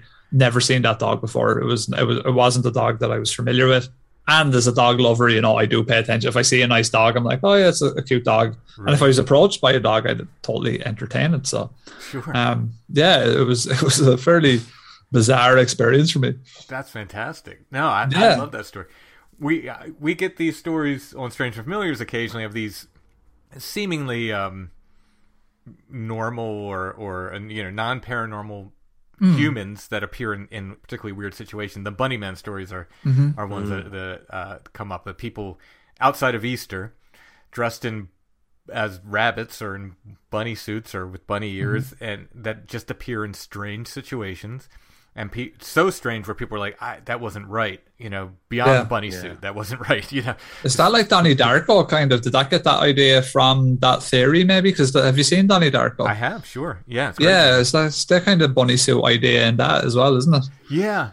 And it kind of pops up, here and there. And there's a chicken and egg thing. But I do think these stories... Well, I know there's a Bunnyman story that absolutely predates it, that I think influenced Donnie Darko. Was a story about it was outside of Washington D.C. in Virginia, and this guy in this bunny suit would just show up. People would be like parked in this area. He'd just show up. He had an axe. And he'd tell people they had to leave. It was his property, even though it wasn't, and so forth. But many people saw him, and it became this huge legend. There's a bridge there they call Bunnyman Bridge. Yeah, I was just about to say Bunnyman Bridge. Yeah. Yeah, but that certainly predates Donnie Darko. But these stories, like one of the guys who's on the podcast a lot, my buddy John, right near my house, he was driving and he said, not Easter. This is well past Easter into the summer. He's driving by. There's a guy sitting in a cornfield in a chair in the middle of the field in a bunny suit, just waving at his car when he passes by. He saw it. His kids saw it. That's spooky, man. Yeah, he's telling me the story, and I said he was illuminated because it was at night. He was illuminated, and I said, "Well, how was he illuminated?" And that's the thing that he's like, I don't remember." He's he said there wasn't a street light because he's in the middle of a field. He said, "I don't remember how he's illuminated." So that's the weird thing. But it was just odd. He said he and his kids still talk about this guy in the bunny suit waving at them when they drove by. Yeah, I mean, it is so spooky, but I wonder if you didn't have the canine version of that. You know what I mean? The odd, relatively normal thing popping up in abnormal situations or something like that. Yeah, and as well when you tie in the folkloric side of the black dog and its symbology, and the Maddie Doo is a famous black dog in Manx culture in the Isle of Man. We have listeners from the Isle of Man, and they're obviously very proud of their island, and they wanted us to do a Maddie Doo episode. And so when we did that, we learned a lot more about black dogs, and most of the time, it seems like that they're evil or something that is said to incite fear. But for me, I like this dog was great. I would have kept him as a pet. He was cool. Our semi-local, it's a South Mountain. It's not terribly far from here. Black dog is the Snarly Yow. Okay, right. That's a good name, Snarly Yow. Snarly Yow was good, yeah. Those, not super well known, but the black dog legends, they did cross the Atlantic, I think, with the Europeans when they came. They brought the black dogs with them. Yeah, there's the Black Shuck is another one, I think, from somewhere in England there. There's just quite a lot of them. Yeah, my son, he must have seen some show when he was little, like real little, on Black Shuck. So for many years, he would often mention like, "Oh, Black Shuck." Just the Hound of the Baskervilles as well, of course, has the sort of the black hounds and all that, doesn't it? So no red glowing eyes with this blue glowing eyes.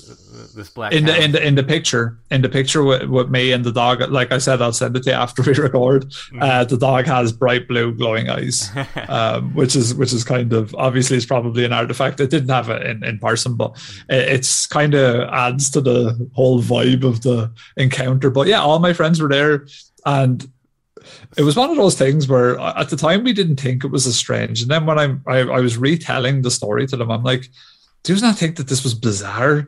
Right. And they're like, yeah, now I do think it was bizarre. Because I'm like, if you pull a dog far enough away from its home as well, like it probably will want to go home at some point. This dog didn't care. It was like, actually, I want to go back there. Did he spend the whole night, the New Year's as well?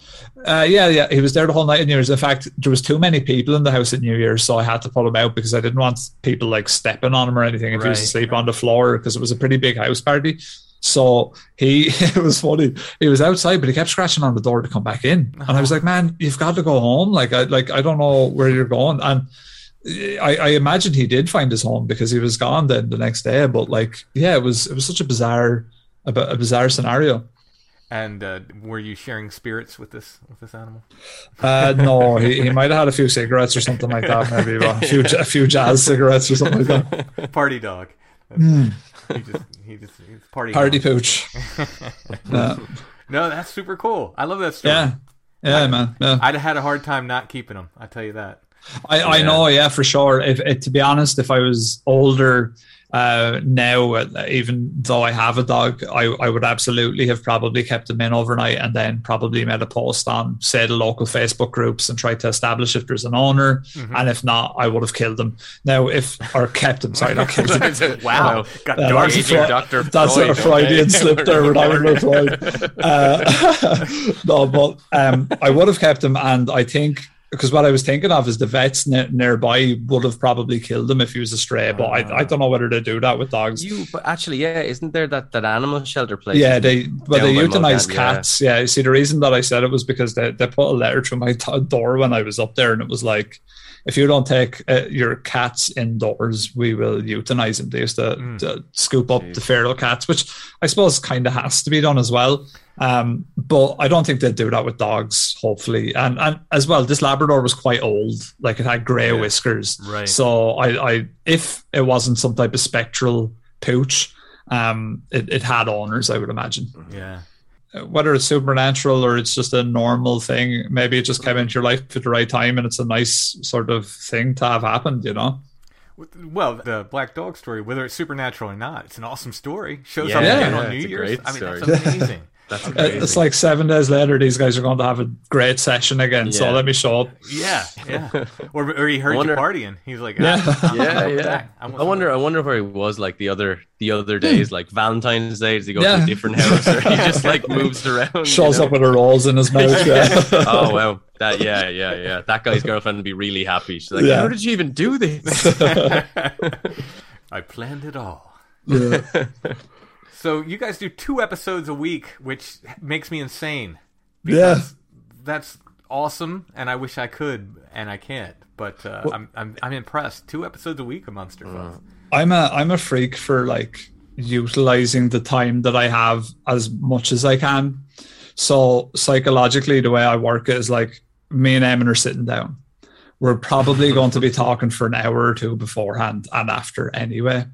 So we may as well make the most of the time and get as much recording done as we can. And it sort of also came from, as the podcast grew, we had these great fans, like our listeners, and you know, you hear it all the time. It's like, oh, we had the best, but our listeners are very active and they're a really cool bunch, and we do really appreciate them. And those guys, you know, they were interacting with us so much that I kind of felt like, I said it to them and I was like, maybe we should do something that's a bit more community driven as well, you know, something that we can sort of reach out to people a little bit. And because basically, Strange Familiars, you reach out to people and you get their stories, you know. Mm-hmm. So that's kind of a lot of what you do. We didn't have that component. So we were talking about people and talking about stories, but it was all just stuff you'd find from Google.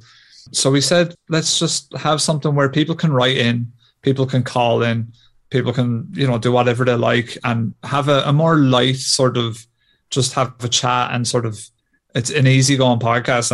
And so that's what Mini Fuzz became. Yeah. And as well, we don't really edit that much, to be honest with you either, because like we kind of keep it fairly raw, you know, just do the basics and keep it kind of unedited. We never edit anything out unless it's like something really ridiculous.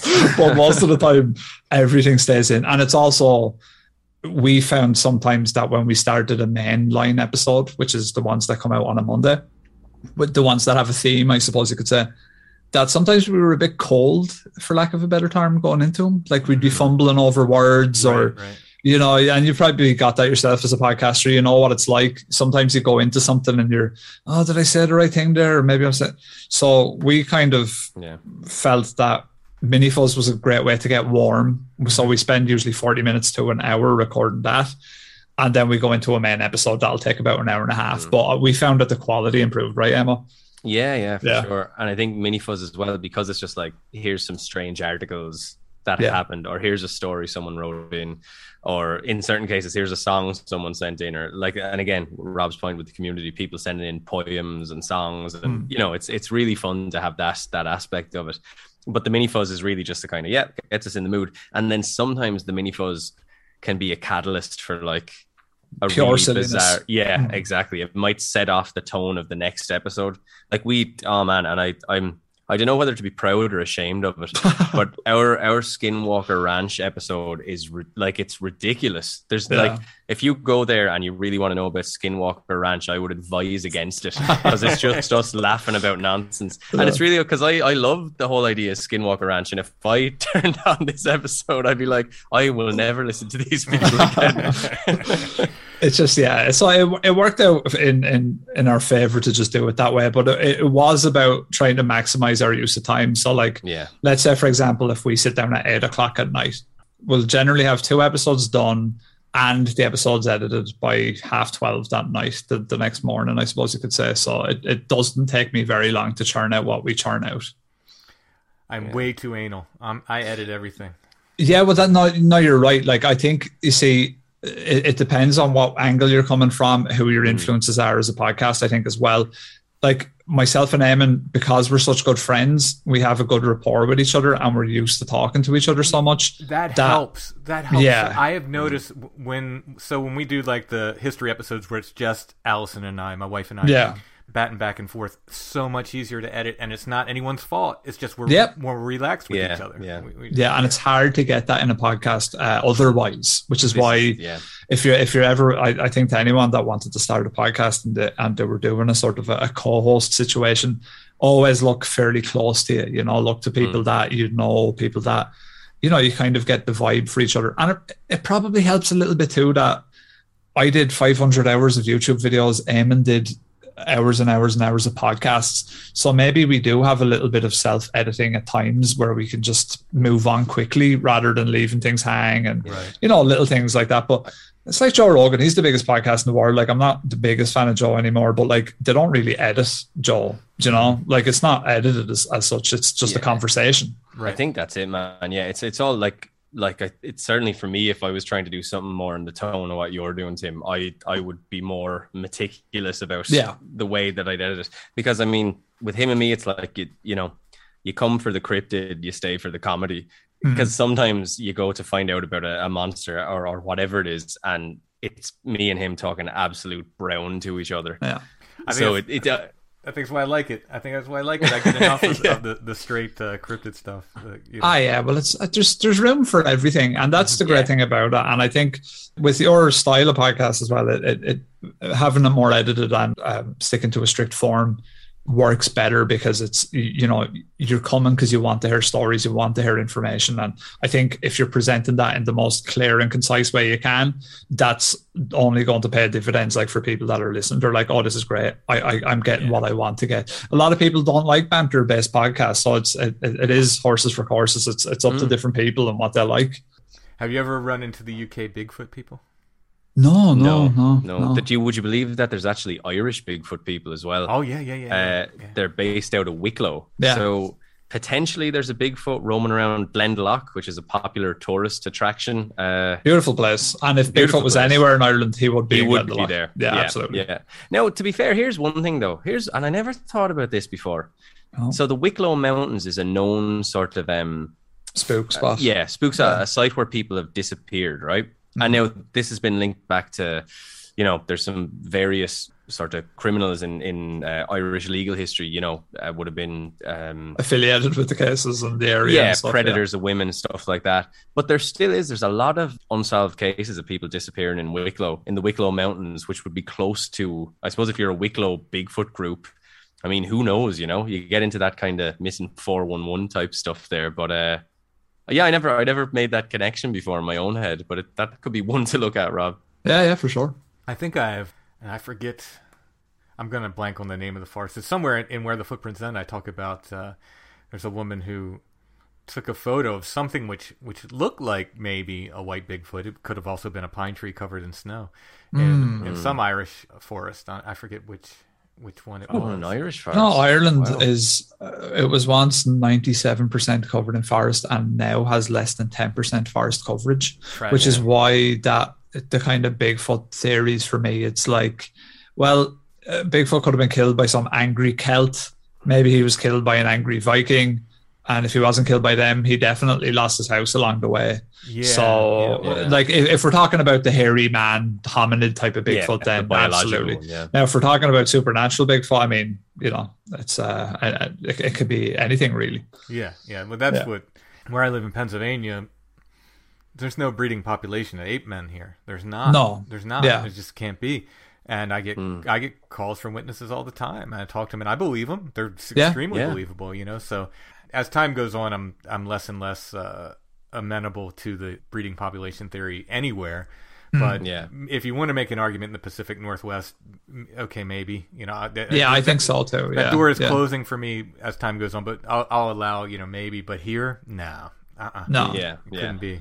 So it has to be. But I think anywhere, Ireland, UK, anywhere over there, that Scotland, that has these sightings, it's like, don't like. And some of the groups over there insist, you know, they're these flesh and blood kind of groups. Yeah. I'm like, how do you make that work? Like, how do you, in your head, how do you make that work? To be honest, in Ireland, like, you can barely get a pint of milk somewhere without meeting someone, you know. Like, seriously, it's so easy to come across someone, you know. We would have to have seen. Like, there would have to be loads of reports if there was a, you know, and maybe there is, but I would be quite skeptical about that. Yeah, if you subscribe to the theory that, you know, Bigfoot is an expert hider, and maybe part of his evolutionary sort of traits or whatever is that he can hide really well and he stays out of the way of people and is a very much a reclusive species, then maybe, I mean, you know, we have badgers here, and the only time you see badgers is at the side of a road dead. That's you true, know. I mean, there is that, but like, it would be a stretch. But you know, again, we're open to it, I suppose. Well, I guess, look, you can always herald back to that Mitch Hedberg joke, which is maybe Bigfoot's just blurry. Yeah. You know? Mitch Hedberg is a saint in this house. He's one of the funniest comedians I've ever seen. My son hilarious. My wife tolerates him. My daughter hates him, but my son and I can listen to Mitch Hedberg just constantly, and it drives my daughter insane. But and because there's such a sort of finite amount of Mitch Hedberg, you know, it's like you can listen to the same joke. Like, every time he tells that one, you know, or every time I hear it, rather, when he says like, I'll take a frozen banana because I might want a regular banana later. Like, they're so stupidly brilliant. Oh yeah, he's just amazing. Like, that's I can just listen to it again and again. We have a Mitch Hedberg CD, and every time you know, we're driving somewhere as a family, and it's my son's turn to pick the CD, and he picks that. My daughter just you know, yeah, man. I was even as a kid, I loved music, don't get me wrong, but I loved listening to people talk. Like, I just loved stand-up comedy, and I think the first time I ever heard it was like there's a Neil Tobin cassette tape we had, which is a really uber Irish reference. But it was just him telling really bad jokes. Like, one of them was about his wife complaining of heartburn. He's like, well, if you take your chest out of the soup, you'll feel better. So they weren't even that funny, like, you know, but as a kid, I was like, I can't believe someone just says funny things. And and Mitch Hedberg, when I first heard him, I was just like, this is so good. So good. Oh, yeah. Yeah. I've considered even buying the merch. I think there's an official Mitch Hedberg shop with t-shirts and stuff just to annoy my daughter a little more. Well, what are the chances of getting a song about a party dog? Oh, okay. Party dog song. Right, you've caught me very unaware here. Okay. It's Christmas Day, what am I doing today? There's a couple of cool guys walking away. Think I know where they live. One of them's got a head like a sieve. I run in front of them, scratch at the door. Rob comes up and he says, "Hey, Boar. Boar is my name. That's what he calls me. Let's go inside. My thaws are burning. Turn on the TV. Listen to Mitch Hedberg." But at the end of the day, he'll put me outside because he needs to get up for work. Beautiful song. I'm getting emotional in him. I hope you did call him Boar. I ran out of road there for a second. Much more improvised songs on Monster Fuzz. Yeah, lots of them. Literally one every episode. Amazing. Guys, I love the podcast. I do. I love Monster Fuzz. So we're a big Strange Familiars fan. Honestly, right? Huge. So when we started the podcast, Eamon name dropped you a few times. He was a big fan, and I listened after on his recommendation. But we've had guests on the podcast, and we've guested on the podcast, but on different podcasts. But Eamon was literally fangirling about meeting you and having you on our podcast. So. I got before, because I was like, even today, man, it was like we got the invite and it was like Tim Renner has invited us. Like, I can't believe, like, I was listening because I heard you on Sasquatch Chronicles, and that's where I got into the like paranormal Bigfoot, and I was like, Jesus Christ, this I suppose here we are anyway. But it was a funny moment for me. But yeah, I'm a big fan. Pass it on to Rob, and he's a big fan too now. Yeah, so that's Strange Familiars actually has a hand in Monster Fuzz even existing. So it's a direct result of your input, I suppose, in the podcasts. Oh, that's awesome. Yeah. Thank you, man. Yeah, like fantastic work you're putting out there. Awesome. MonsterFuzzPodcast.com. Well, yep, that's the one. And then on all the different podcatchers, I suppose. Yeah, all of them. Awesome. Very good. We will check it out, and we might swing back and catch some of these sleep paralysis or hypnagogia stories. Absolutely, and you're definitely coming over for an Al Batwitch episode. That's in the pipeline. That's happening. Awesome. I'm looking forward to it. Cool. Awesome. Cool. All right, thank you guys. Thanks so much. Take care.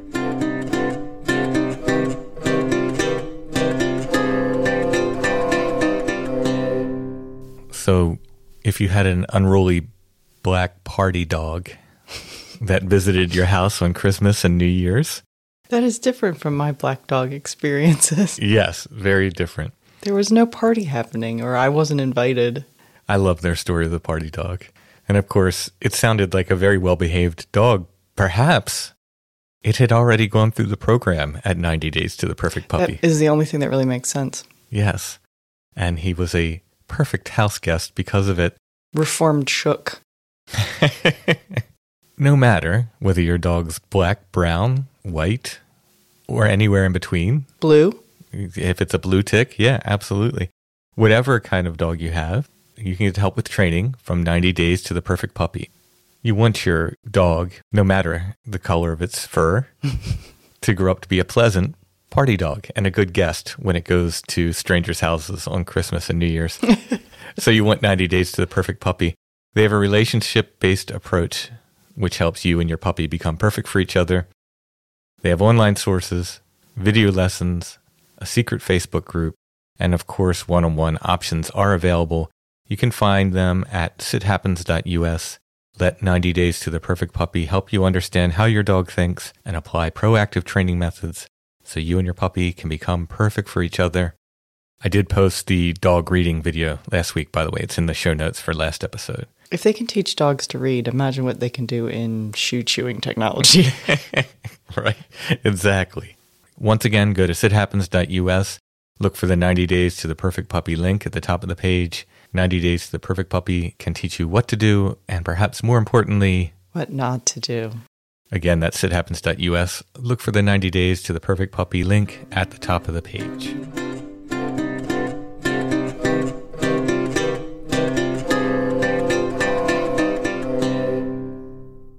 One day I think we should do a patron episode of just our attempts at doing different commercials.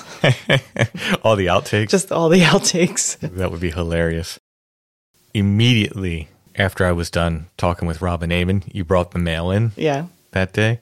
And this book was in it. Oh, I don't like that cover. It's just that I don't like black dogs with red eyes. I know, but what are the chances that Yeah, I didn't buy this book? The author sent it to me. Oh, wow. Okay. Yeah. So this book shows up, Phantom Black Dogs, Walkers of the Liminal Way. Literally, I hang up from talking with Robin Amon. He hand me the mail. I open it up. So it arrived while he was telling the story, basically. Essentially, yeah. So we've been talking about black dogs, and then this book comes. We will be having the author of this book on the show, by the way, W.T. Watson. We'll be talking to him, I think, in October. If it's not October, it's early November. In any case, we'll be talking to him coming up. Been reading the book so far. Pretty good. I'm enjoying it. I want to thank W.T. Watson for sending the book my way. Our Curiosity of the Week ties in with the patron episode we released earlier this week. I think I put it out on Monday, which was on postmortem photography. This is a postmortem, not the kind we really talked about. Not a pretty postmortem of someone lying peacefully in the coffin. But we also talked about World War I on the patron show, so this kind of fits in with that too. This is a stereo view, human wreckage in no man's land, and it's a photo of human remains in France in World War I. It is a British soldier. I'm not that good at identifying people by their guns or the helmet. It says on the back. Oh, okay. It is a British soldier in no man's land. Wow, I don't even remember that we ever got this. Wow, that's affecting. Let's say that. Yeah, it's a powerful image. Maybe a small content warning there. Yeah, content warning. If you don't like seeing human remains, you might not want to. It's not the most gruesome thing. It's no, it's mostly skeletons. You know how, and this doesn't really apply to people per se, but like when you find things out in the woods, to me, I immediately put them into two categories: either dry or wet. Like, yeah, bones, yes. Bones and such. Yeah. This is a dry photo, so don't worry about that aspect of it. And interestingly, you know, you're the scaredy cat as far as all things paranormal. You're the one who or just all things doesn't want to look at even the cover of the Black Dog book. Yeah, I mean, it's perfectly lovely. I just don't particularly like that imagery. Exactly. And yet, when it comes to wet or dry specimens, I cannot deal with gore or gunk stuck to bones. It's got to be nice and clean. Like yours needs to be dead and perfectly sun bleached for like 20 years before you pick it up. It helps. Yeah. It helps, but you have no problem. As long as it's dry. Oh, okay. If it's dried on, you don't mind pulling gunk off as long as it's dry gunk. Yeah, exactly. Okay. That's okay. Yeah, like I can't do paper mache because there's like a wet quality I don't like about it. See, still with me. I've seen you pull gunk off of skulls where I've just been like, but it was dry. And you're just like, nah, no problem. Yeah, well, anyway. So we all have our things, I guess. Yeah. Anyway, this seems to be a fairly dry specimen. This is a dry specimen. It's mostly skeleton. It's not gory. But it is powerful. It is. Yeah, I would say it was, I'm not trying to make light of that, but yeah, I feel like whenever there's something uncomfortable, I immediately have to go into humor mode to try to deal with it. So this stereo view, obviously it's after World War I or during. On the back it says it was taken a year after the soldier was killed. There still remains there in no man's land. It almost looks a little posed, doesn't it? I don't know. It could be. It's hard to say. It could be, yeah. In any case, it's a stereo view image from, I'm guessing, anywhere from 1915 to 1920, sometime in there. If you go to the show notes under this episode at strangefamiliars.com, you can click on this. It'll take you to our Etsy shop where you can purchase this and other curiosities of the week. We had multiple packs of those pain pills. Mm-hmm. What is it called? What are they called? Pain tablets? What do they call it? I don't know. Rolls of old drugs. Whatever you call them. We had multiple packs of those. So we still have some of those. We sold, I don't know, a few of them from that. But if you want those, we still have a few of those left. And a few of the other curiosities of the week. Yeah, and we found out, we did a little research, they're actually way older than we thought, too. Yeah. They're actually 1800s instead of the 1900s. I mean, the absolute oldest they could be. He died in, 1913? So yeah, but didn't they say they stopped making them in the late 1890s or something like that? Did you find that? I forget. I don't know. The absolute oldest they could be is like really early 1900s, but they're probably from the 1800s. So we still have some of those left. While you're at our Etsy shop, You can get copies of all of my books, both my nonfiction paranormal explorations and my art books. Isn't that basically a nonfiction paranormal exploration as well? My art books? Yeah. Kind of. Yeah. You can get Strange Familiars t-shirts. You can get Strange Familiars stickers. I think we have Strange Familiars patches up there as well. You can get prints. You can get prints of my artwork. All kinds of cool stuff in our Etsy shop. Our shop name is Lost Grave. That's one word on Etsy. But if you type in Strange Familiars, our stuff should come up.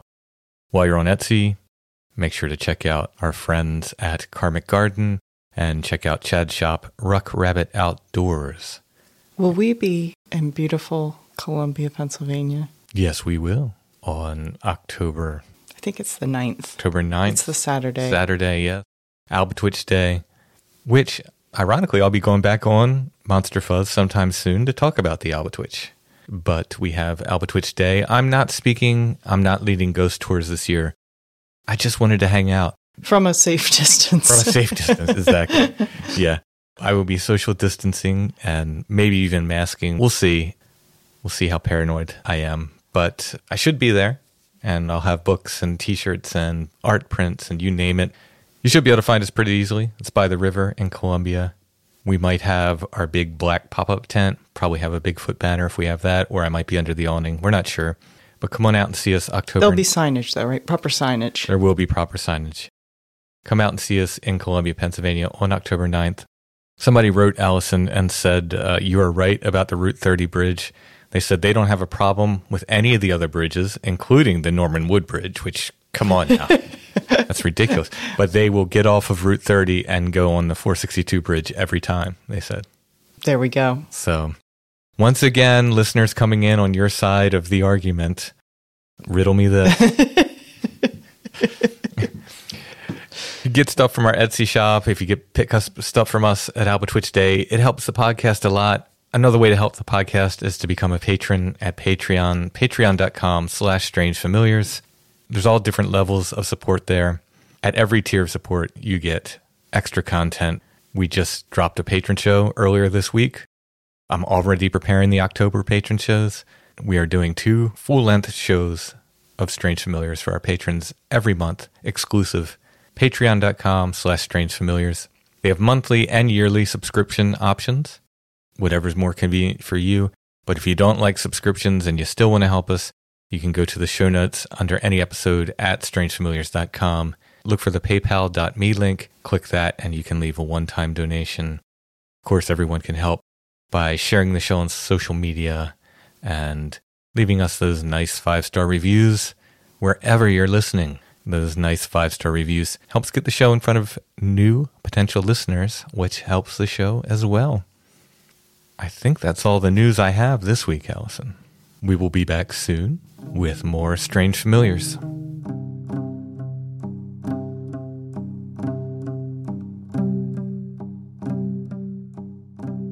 Strange Familiars is a production of Dark Holler Arts, music, books, art, podcasts, and more. Intro and background music is by Stone Breath. You can go to stonebreath.bandcamp.com if you want to hear more Stone Breath music or purchase music. Strange Familiars is on Facebook, facebook.com/strangefamiliars. We have the Strange Familiars Gathering group there as well. You can join that. We are on Instagram at Strange Familiars, one word. And we are on the web, always at www.strangefamiliars.com. In 2019, the first Strange Realities Conference took place in Nashville, Tennessee. The pandemic and turmoil the following year could not stop 2020's conference from thriving in cyberspace as a live streaming event. Now, for 2021, the 3rd annual Strange Realities Conference will combine these worlds into a paranormal hybrid event, live in person in Nashville and streaming online. Join us in exploring just how truly strange our reality can be with an interdimensional lineup of speakers presenting unique and intellectual perspectives on magic, mysteries, and the paranormal. Featuring Alan Greenfield, Dr. J. Michael Bennett, a.k.a. Dr. Future, Tim Banal, Soraya Ascaf, Dr. Stephen Finley, Aaron Gullius, Amy Pachula, Brent Rains, Chris Ernst, Heather Mosier, Michael Hughes, Jose Herrera, Joshua Cutchin, Kiki Dombrowski, Nathan Nathan Isaac, P.D. Newman, Steven Snyder, a.k.a. Recluse, David Metcalf, Timothy Renner, Steve Stockton, and Ren Collier. Tickets available at StrangeRealitiesConference.com. It's gonna be amazing.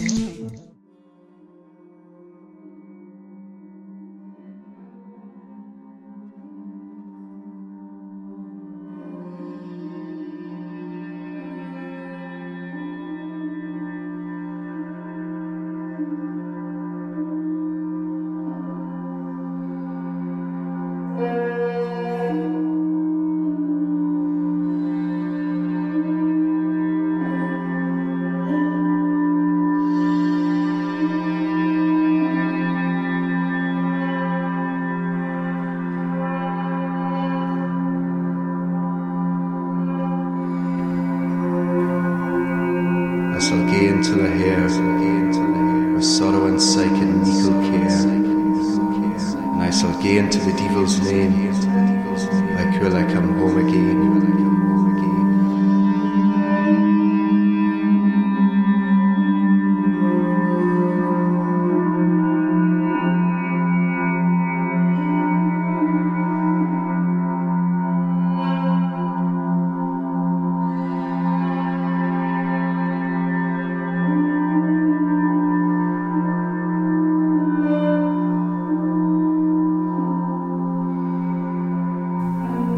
I shall gae until a cat, with sorrow and sight and a black shat. And I shall gae into the devil's name, I kill I come home again.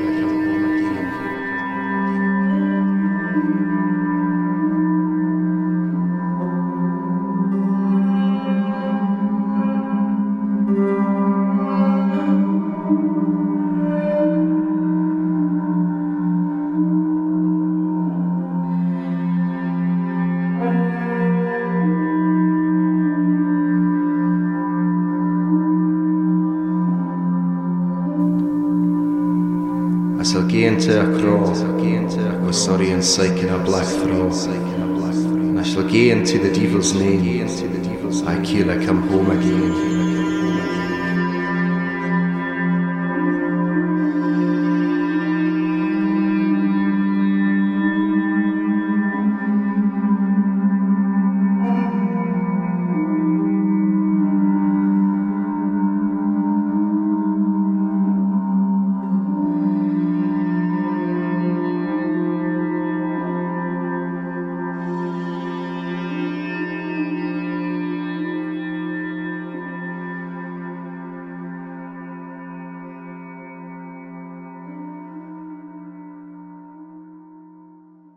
Prescription products require completion of an online medication consultation with an independent healthcare provider through the LifeMD platform and are only available if prescribed. Subscription required. Individual results may vary. Additional restrictions apply. Read all warnings before using GLP-1s. Side effects may include a risk of thyroid C-cell tumors. Do not use GLP-1s if you or your family have a history of thyroid cancer.